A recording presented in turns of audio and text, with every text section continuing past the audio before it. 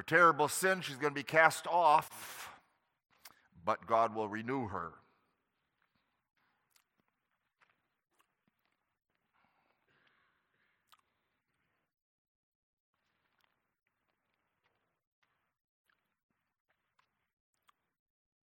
Ezekiel 36.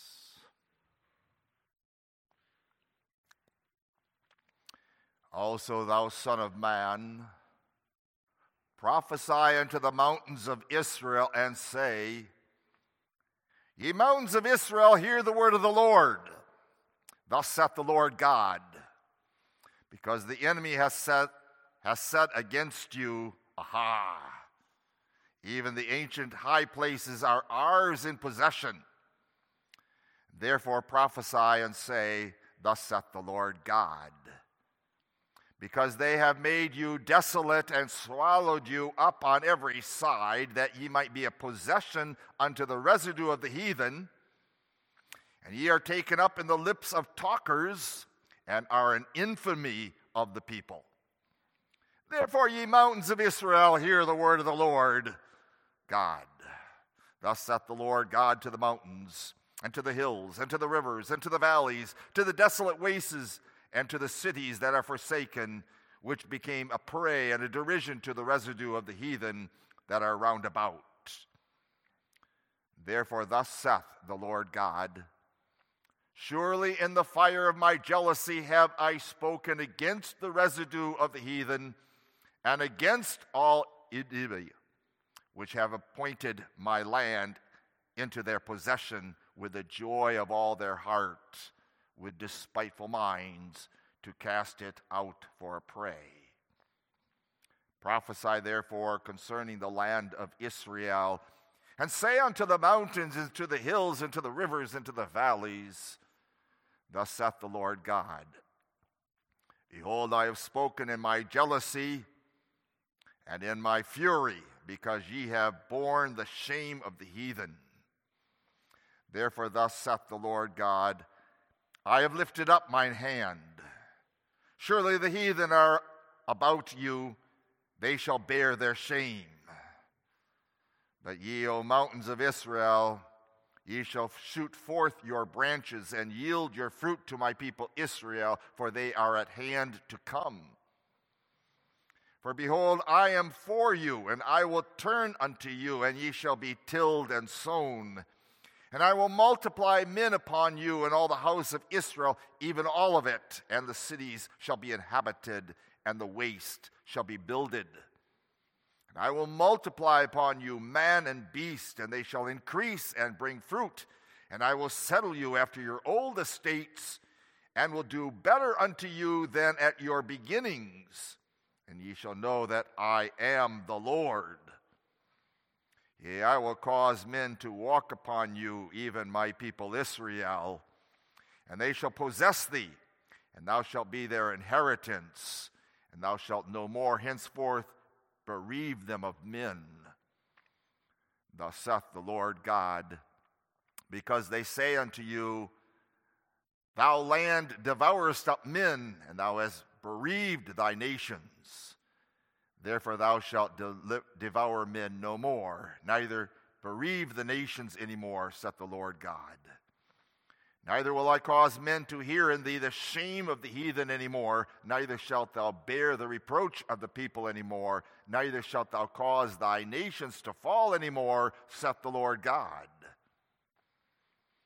Moreover, the word of the Lord came unto me, saying, Son of man, when the house of Israel dwelt in their own land, they defiled it by their own way and by their doings.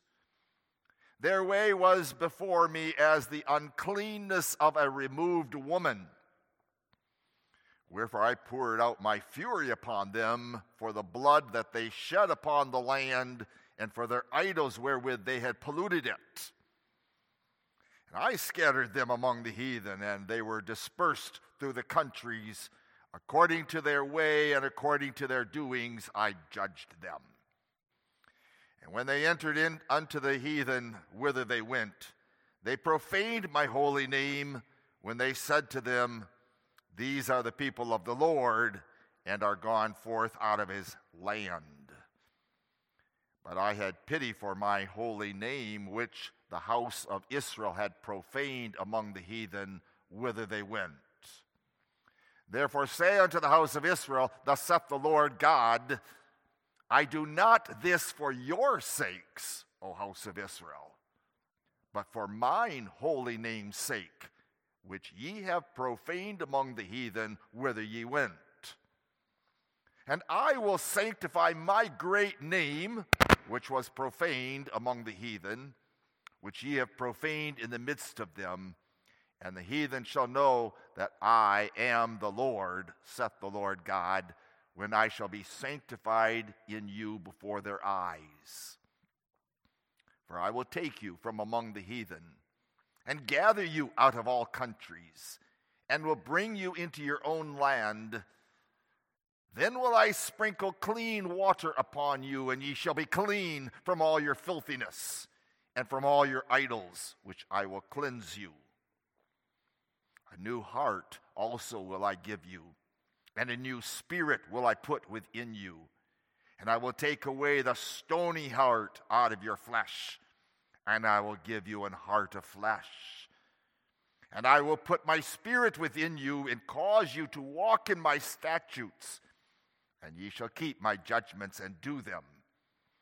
And ye shall dwell in the land that I gave to your fathers, and ye shall be my people, and I will be your God. I will also save you from all your uncleannesses, and I will call for the corn and will increase it, and will lay no famine upon you. And I will multiply the fruit of the tree and the increase of the field, that ye shall receive no more reproach of famine among the heathen. Then shall ye remember your own evil ways and your doings that were not good, and shall loathe yourselves in your own sight for your iniquities and for your abominations. Not for your sakes do I this, saith the Lord God, be it known unto you. Be ashamed and confounded for your own ways, O house of Israel. Thus saith the Lord God, in the day that I have cleansed you from all your iniquities, I will also cause you to dwell in the cities, and the waste shall be builded, and the desolate land shall be tilled, whereas it lay desolate in the sight of all that passed by. And they shall say, this land that was desolate is become like the Garden of Eden, and the waste and the desolate and the ruined cities are become fenced and are inhabited. Then the heathen that are left round about you shall know that I, the Lord, build the ruined places and plant that which was desolate. I, the Lord, have spoken it, and I will do it. Thus saith the Lord God, I will yet, for this be inquired of by the house of Israel, to do it for them. I will increase them with men and like a flock, as the holy flock, as the flock of Jerusalem in her solemn feast. So shall the waste cities be filled with flocks of men, and they shall know that I am the Lord. It's especially those verses 25 through 27 that we'll be holding on to as we look at Lord's Day 26 in the Catechism. Find that on pages 14 and 15 in the back of your Psalters.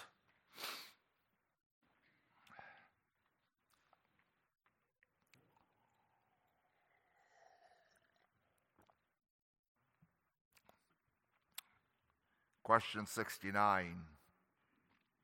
How art thou admonished and assured by holy baptism that the one sacrifice of Christ upon the cross is of real advantage to thee?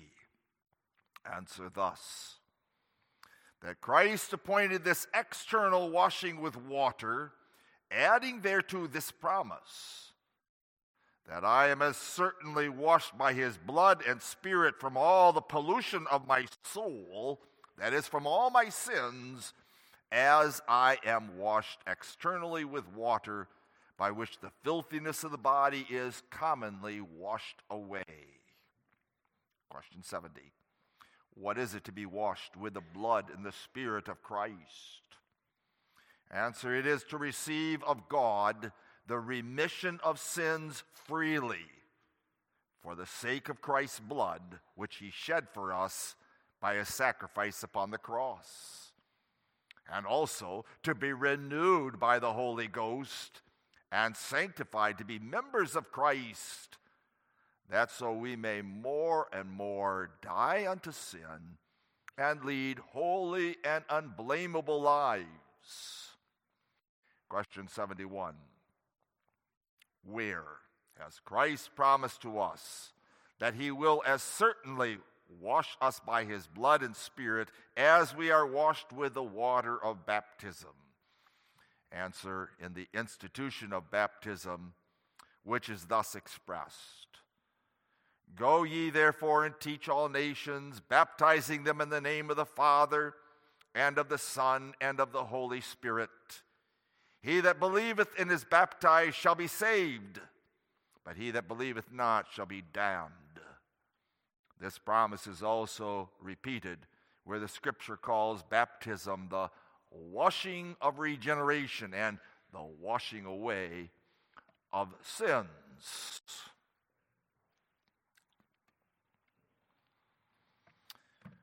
Beloved in our Lord Jesus Christ, Ezekiel speaks to Israel as they are in Babylon. And they are in Babylon because of their sins and of their idolatry. And God is a jealous God, jealous for his own honor and glory. God sent them there. It was not the heathen nations really that overcame them. God used those nations, but it is God who was punishing Israel, his people, the church, by captivity. But then he holds before them a wonderful promise. They will return.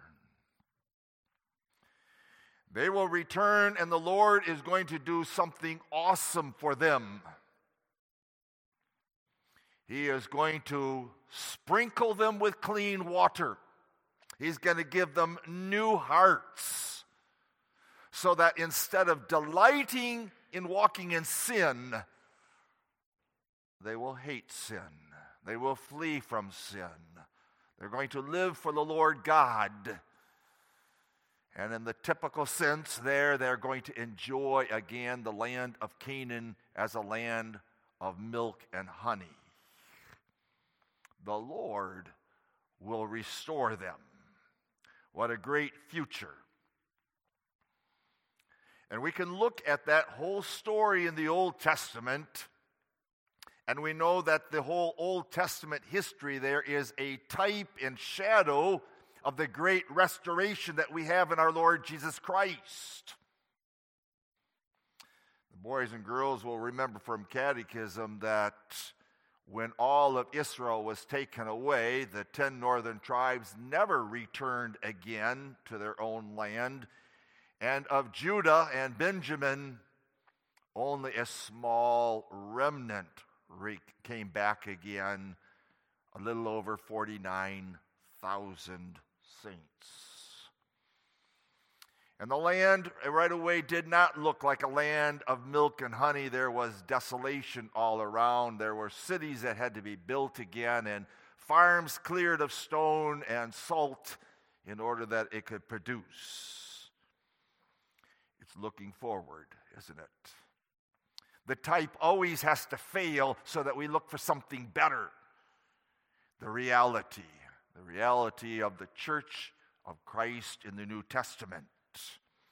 God has one people. God has his church. There is the one covenant of God. And baptism is the testament of God's everlasting covenant. One covenant. If you go to Hebrews chapter 8, it reads about a new covenant, doesn't it? The old and the new. But it's not really speaking about total different covenants, it's a different administration. The mediator of the old covenant in Israel was Moses, who gave them the law. Moses is but a type of the true mediator, Christ Jesus, who is our mediator, our Savior, the mediator of the entire church. There is a change from the Old to the New Testament, because in the Old Testament, the law was written upon tables of stone. It was external and disobeyed so many times. But in the New, there is the promise that God is going to take his law and write it upon the hearts of his people instead of tables of stone. And thirdly, the new covenant brings a fuller and more complete revelation. In the Old Testament, there were the types and the shadows. There were the animals that were sacrificed over and over and over. There was a water of purification that was used. There were the prophets and the priests and the kings. They were all shadows of the future. All of them were fallible. And in the New Testament, then, we have the Lamb of God who shed his blood once and for all. You have that inward working of the Holy Spirit that is pictured in the sprinkling of clean water. Yes, one covenant, fully realized now in Christ Jesus, and to be perfected finally when Jesus comes again. Then the church of Jesus Christ, his people, will be taken to that land of milk and honey, the new heavens and the new earth, where there's no more sin, no more sorrow or pain, trouble, no more death. What a day that will be. So we go from the external here in in Ezekiel chapter 36 to the reality. God has an everlasting covenant. And in that covenant, the Lord's going to do a new thing. The sign is going to give way to the reality. The promise will be fulfilled, will be realized. Outward Israel was no longer going to be the distinctive covenant people, but rather all the children of faith. All the children of faith from every nation of the world. They will receive the seed of blessings. They will be heirs according to the promise. You see, the covenant takes a new form in Christ Jesus. So, baptism as a sign, as a symbol, as a testament of God's eternal covenant. Notice, first of all, why baptism?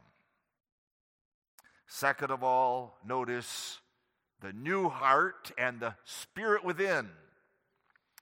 And notice, thirdly, that baptism speaks of the blood of Jesus Christ.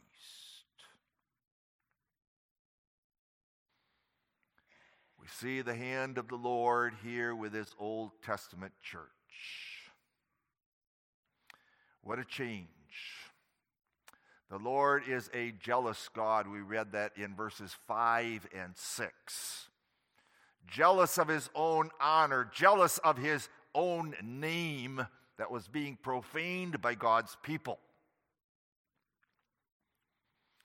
They need to be sprinkled with clean water. They need new hearts so that God will be glorified in them, that God's name will be glorified in them. So now we might ask, why is there the change in these symbols of that covenant? The symbols of the old covenant was circumcision. That is, a piece of skin cut off from the male men of the boys, off that part that is used for procreation. And that cutting off of the skin shows that the defilement that is passed on from father unto son unto children's children, all that we are able to do is bring forth into this world children of wrath, children of sin. God has to do something. Sin. The Catechism writer talks about the filthiness of God's people, and that's why he sent them down into captivity. The Catechism speaks of our filthiness, the sins in our minds, the sin by our tongue as we speak, the sin of the way our feet walk, sin and pollution. In the Old Testament, there were various washings, weren't there? There were the washing of the Levites who were separated out unto God to be those who would work in the temple service. There would be the sprinkling of water for women after they had given birth. There would be the cleansings for those who had touched anything dead. All these were old things. But now as we step from the Old Testament into the New Testament, those old symbols are pushed away. No longer an outward ceremony. For much of Israel's religion was external, wasn't it? Looking at the temple that was built, looking at the land of milk and honey, looking at the lambs that were slain over and over. It was very external. But in God's word here, the prophecy that comes, it speaks about something that's going to be done internally. Away with that blood that is shed over and over and over again with the sacrifices of the Old Testament. Why? Because Jesus Christ came to fulfill all righteousness. He died as the perfect Lamb of God, and that's why John the Baptist cries out, "Behold the Lamb of God that taketh away the sins of the world." Christ Jesus' blood was shed there on Calvary because he was victorious over sin and Satan and death. And he does a wonderful thing. He promises it in John 14 through 16 that he is going to pour out his Spirit into our hearts. Hearts that are softened by God himself. Yes, the old ceremonies must pass away because the type is replaced with the reality. Yes, we still have a sign, don't we? The sign was changed from a bloody one to now without blood because the blood of Christ was shed once for all. Think of those two feasts or those two institutions of the Old Testament. The circumcision that was done upon the boys and men. Bloody. Bloody. Can you hear old Zipporah saying to her husband Moses, "You bloody man"? He did not keep the covenant of God, that is, circumcise his own sons, and that's why sickness came upon him. He was lying next to death. And it is his godly wife Zipporah that must do what Moses didn't do. Replaced. No more blood necessary because Christ shed his blood once for all on the cross. And so instead of that bloody outward thing, there is the outward symbol of water. Or look at the Lord's Supper. where the lamb had to be sacrificed and eaten by God's people. Bloody. The blood put upon the doors of each tent. No more blood. Rather, the Lord's Supper is now a celebration with wine and with bread because Christ is our nourishment. Blood done away with. Real circumcision and real baptism are salvation by God. It is the removal of sin from us by the sacrifice of Christ Jesus on the cross. Yes, there is the same spiritual reality that's pointing to, whether it be the circumcision, the Old Testament, now in the New Testament, the water of baptism, they point to the blood of Christ Jesus sacrificed once on the cross. Why does God do this? Why was God willing to take his sinful people in the Old Testament after the captivity and bring them back into their own land of milk and honey? And the answer, God says over and over, is because of my faithfulness to the covenant. You see, God is not dependent upon man, not in the Old Testament, not upon us. It's not because they suddenly became so much better. No, because God is faithful to his covenant, he would not cut off his people. But they will continue in the form of a remnant who come back to him, who will serve him again. That covenant of God that he is faithful to, that does not depend upon conditions that we do. That is where our churches stand apart from all the other Reformed churches. Whereas they say now the condition for the covenant is made with everyone in the church that is baptized, but you can lose it. You can lose it if you don't have the faith that you have to give to God instead of your works. Beloved, I am thankful, and you and I both together should be thankful, that our relationship with God does not depend upon what my hands have done or what my heart wants to do. It is entirely done up to God. Because if for one moment I thought that it depended upon my works, I would be in great doubt of my salvation. But not the works of our hand, says the hymn writer. Not the hands of our hand, but rather God's faithfulness. God who takes the life inside of himself and now shares it outside of himself with his people.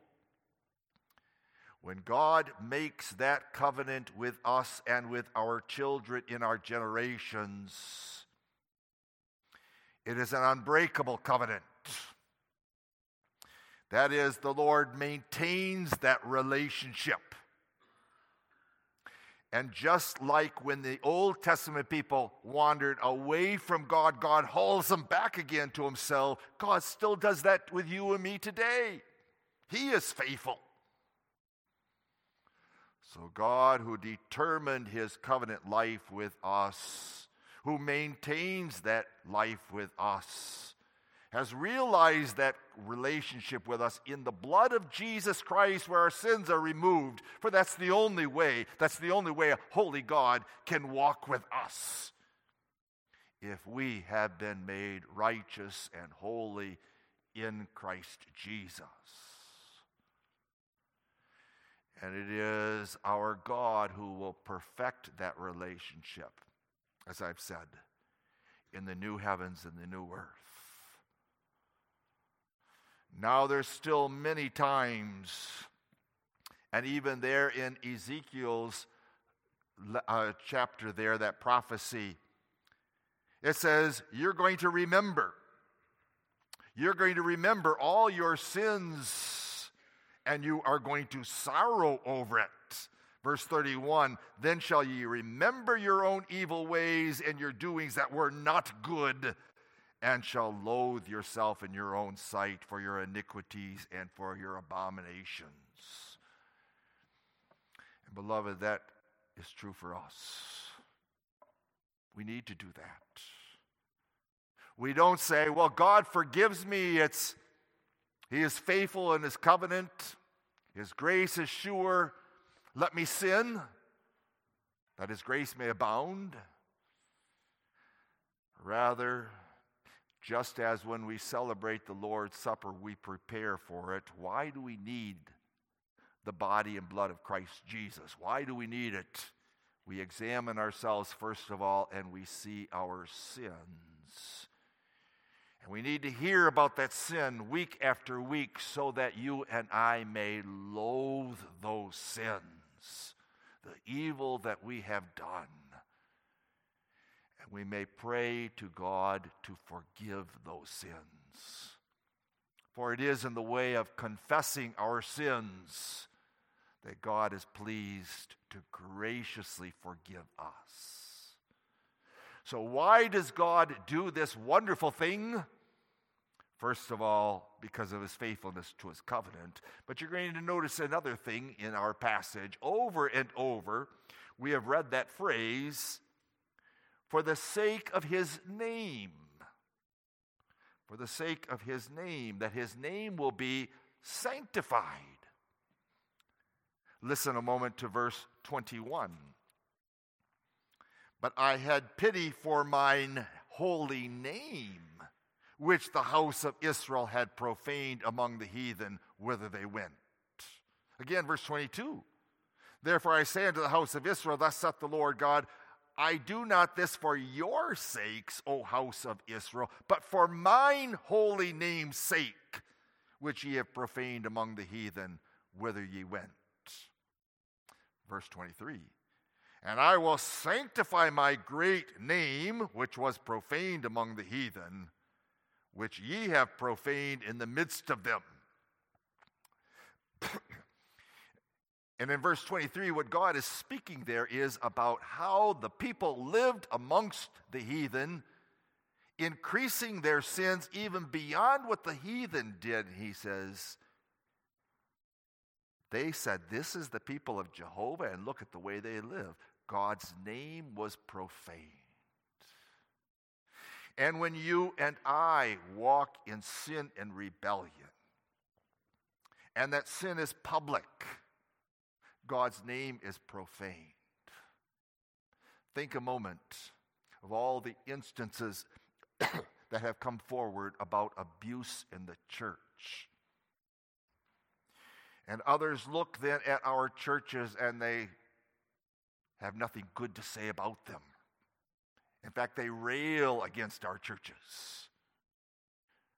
We have profaned God's name. Where God should have been honored, where we lived obediently for him, we sinned. Oh, may we loathe our sins. And God says, I'm going to do this.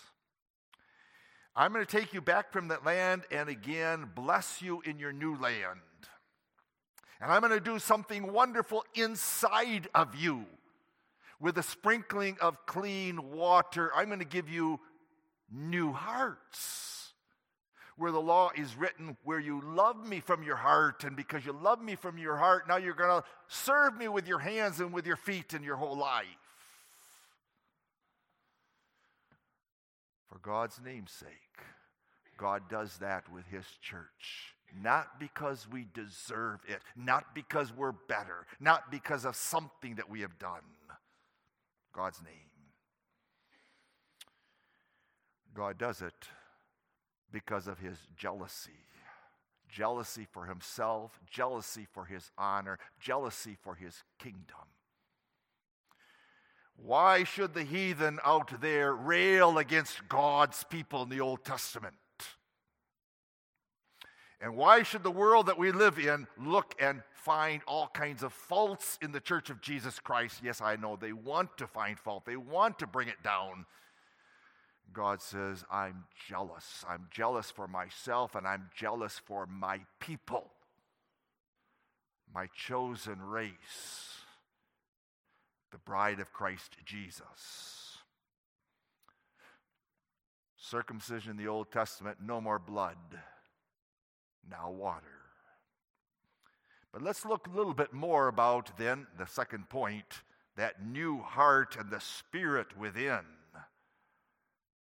We read in God's word, not by works of righteousness which we have done. That's not how we're saved. Not by works of righteousness which we have done, but by his mercy. He saved us. Oh, beloved, that's the text written on the threshold of faith. Given a new heart. That's called, boys and girls, regeneration. That is the first work of the Holy Spirit. The sprinkling of clean water is a picture of the Holy Spirit being poured out on Pentecost, poured out upon his church, poured into the hearts and the lives of God's people. That Spirit comes to you and me who were dead in sin, and he makes us alive. And that's why we call it birth from above, being born again.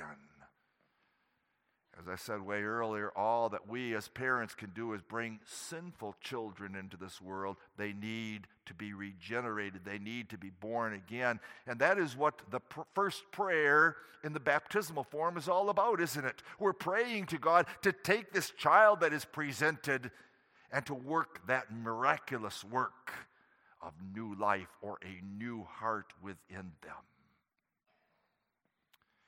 What is that new heart also like? It is where we have died to self, died to sin, and have been raised to new life. There's several passages I'd like to read in light of that, and the first one is from Romans chapter 6. In Romans chapter 6, we read verses 3 through 6, "Know ye not that so many of us as were baptized into Christ Jesus were baptized into his death? Therefore we are buried with him by baptism into death, that like as Christ was raised up from the dead by the glory of the Father, even so we should walk in newness of life." That's called sanctification, living in cleanness. For if we've been planted together in the likeness of his death, we shall also be in the likeness of his resurrection, knowing this, that our old man is crucified with him, that the body of sin might be destroyed, that henceforth we should not serve sin. We have died to the power of sin in our lives. We've died to the power of Satan over us. And we are raised again now, free to serve Christ Jesus. There's no shackles of sin holding us down any longer. We have that same imagery a little bit later by the Apostle Paul when he's writing to the Colossians. Colossians 11 and 12. He writes then to these Gentiles, "In whom also ye are circumcised." No, not the outward circumcision. He says to these Gentiles, "In whom also you are circumcised with a circumcision made without hands, in the putting off of the body of the sins of the flesh by the circumcision of Christ, having been buried with him in baptism, wherein also ye are risen with him through the faith of the operation of God, who hath raised him from the dead." He says to these Gentile Christians, you have been baptized, or you have been circumcised. How? By the baptism where we have died with Christ, buried with Christ, and raised to new life. Regeneration, justification, we are made righteous in Christ Jesus, and now the life that flows out of it instead of pollution, instead of filthiness. Washed away by the blood of Jesus. New lives, dedication, love for the Lord, service of the Lord. Where evil had its rise in its heart, that's where the source is. Out of the heart are all the issues of life. That heart changed. That stony heart softened. Christ, by his Spirit, dwelling within that heart. You see, love for sin had found itself in our old hearts, with all the troubles and disasters that take place in our lives later on. Israel had to be made a holy people. The Church of Jesus Christ must be made a holy people. That's not something that we do ourselves. That is something that God does for his name's sake in us by his Spirit. So that sprinkling of clean water that we read in our text is to be understood symbolically, isn't it? The removal of all that impurity and sin, so that we are conformed more and more to God's righteousness, so that there will be purity in heart, and then because there's purity in heart, there is purity of life and conduct. The sprinkling speaks there of the pouring out of the Holy Spirit on Pentecost. How are you and I saved? Baptism is called in Titus 3 verse 5, the washing of regeneration. Let me read that verse. Not by works of righteousness that we have done, but according to his mercy he saved us by the washing of regeneration and the renewing of the Holy Spirit. What a precious thing then this symbol of water is, isn't it? What an easy thing for our boys and girls even to grasp. Mom asks the question of you in the morning when you get ready for school, have you washed yourself up? Or before you go to bed? Or especially on Saturday as you're preparing for Sunday, have you taken your bath? Just, boys and girls, just as we scrub our hands and our faces and our bodies with water and soap. Why do we need to wash? Well, the Catechism says because of our filthiness. Imagine if you fell into a pig's pen. It stinks, doesn't it? Yuck. Or you're playing outside and it's rainy season and you get mud all over the place. You wash it off with water. And now with the filthiness of our hearts and our lives, we need to go to the Lord Jesus Christ. And Christ bathes us in his Spirit. He bathes us by the Spirit in the blood of Jesus Christ. So all that filthiness of our souls and of our lives is washed away and we are forgiven. It's blotted out. What a blessing. New hearts. Alive hearts. Alive to God and alive to his word. Full of love for God. Raised up from the dead in order to receive God's holiness and righteousness. What a God we have. And we read then in verse 37 that is what God's people need to pray for. Let me read that verse. Thus saith the Lord God, I will yet for this be inquired by the house of Israel to do it for them. As Israel had to pray to God to wash them from all their sins, to make them his holy people when he took them out of captivity. So you and I are called to ask the Lord for that gift of new hearts or renewed hearts and the dwelling of the Holy Spirit within us. For a catechism says the Lord will not give his Spirit or blessing without our asking for it.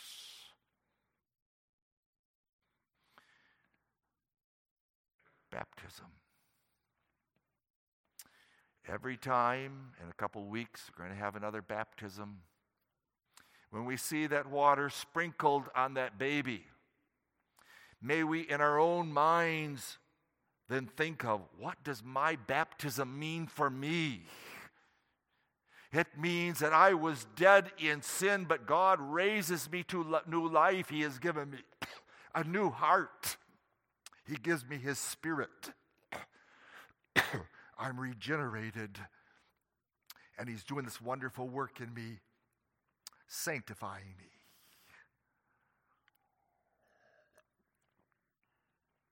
We need to go from the sign to the reality. There's all kinds of questions about that sign. Is the only legitimate water baptism immersion, which seems to be the teaching of Romans chapter 6 or Colossians chapter 2? Or is the only way of that water baptism by sprinkling? And there are those who argue that's the only proper way. Both are proper. Both point to what God does to us. You see, it's not the matter of how much water we receive, it's just a symbol of the reality. The blood of Jesus Christ that was shed, that washes away our sins.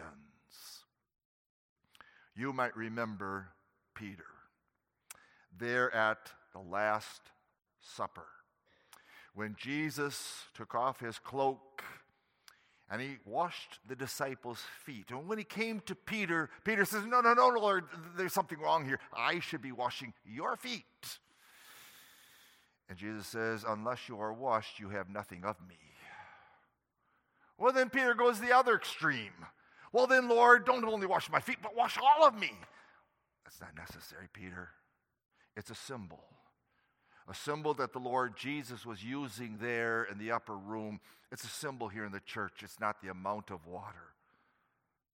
Why do we use sprinkling instead of immersion? Well, quite frankly, with the winter months that we have to suffer through for many months here, immersion out there in the lake or in a river would be rather cold, wouldn't it? Cornelius, when he and his household believed, we don't read in the Bible that they had to tromp down to the river or down to a lake to be baptized, but in their house they were baptized, picturing the wonderful reality. Their sins, though many, are washed away by the blood of Jesus Christ. Christ's Spirit dwelling within. So yes, beloved, baptism speaks of God's covenant. That covenant that he has with us, that relationship that's possible only by blood. Go way back to Genesis chapter 3 when Adam and Eve fell into sin. There they stood with their fig leaves, not very proper clothing. God gives them a proper clothing, animal skins, which come by blood. And the whole Old Testament, 4,000 years, looking forward to the Lamb of God that would come to take away the sins of the world. And he has come. Baptism speaks of Christ's blood. And so in the New Testament, you have Jesus Christ coming to John the Baptist. And Jesus makes a request of him, which surprises John the Baptist. Jesus says, baptize me. And John the Baptist says, what? No, no, no, no, no, no. I need to be baptized, but you, I have sinned. You don't have any sin. Jesus says, do it to fulfill all righteousness. Jesus underwent the sacrament of baptism because he is the representative, he is the head of his church. And he willingly took all of our sins upon himself, that those sins might be washed away. And his baptism then was a picture of his death on the cross. That is how all of our sins were washed away. You and I are given the sacrament of baptism because spiritually we are in Christ Jesus. He died our death. He took our sin, all of our pollution, all of our filth upon himself. He arose and he gives us that new life. And so Christ Jesus pours out his Spirit on his church to live in the hearts and the lives of all his children, young and old. Boys and girls, Christ lives in you and in me. He lives in us by his Spirit and by his word. He's never absent from us. We are born again, born from above. And with that Spirit dwelling within us, he causes us then to loathe our sins, as we read from Ezekiel chapter 36, verse 31. We loathe our sins. We hate our sins. We flee from our sins. And the Spirit makes us desirous to live holy lives, lives of piety and godliness. And may we live those kind of lives in this world, so that when others look at the Church of Jesus Christ, when others look at you and me in our lives, they may see Christ living in you. And even if they don't like the church, they cannot badmouth it then. They can say, yes, they are a holy people, God's peculiar people. A life of sanctification, a new life. May God's name not be ill spoken of because of the way you and I conduct our business, or the way we act in school, or what takes place in our homes, in our marriages, in our families. But God's name sanctified in us and God glorified in us. So each one of you, as you hear this sermon, and each one of us, as we look forward in a couple of weeks of seeing another baby baptized, ask, what does my baptism mean to me? Talk with your children about their baptism. What does it mean for them? It means this: we are made new creatures. It means that we belong to Jesus Christ. It is the comfort, as the Catechism begins, that I belong, body and soul, in life and in death, to my faithful Savior, Jesus Christ. Amen. Father in heaven, we're thankful for the earthly symbol of baptism, a symbol that even our boys and girls can easily comprehend. We need to be washed.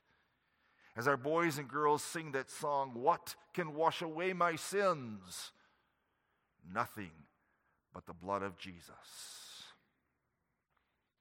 We pray, Father, for that reality then.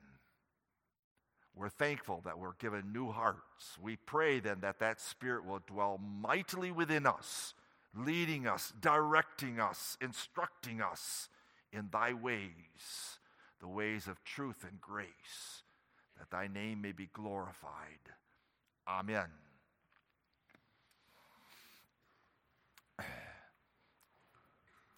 Let's turn in our Psalter to number 241.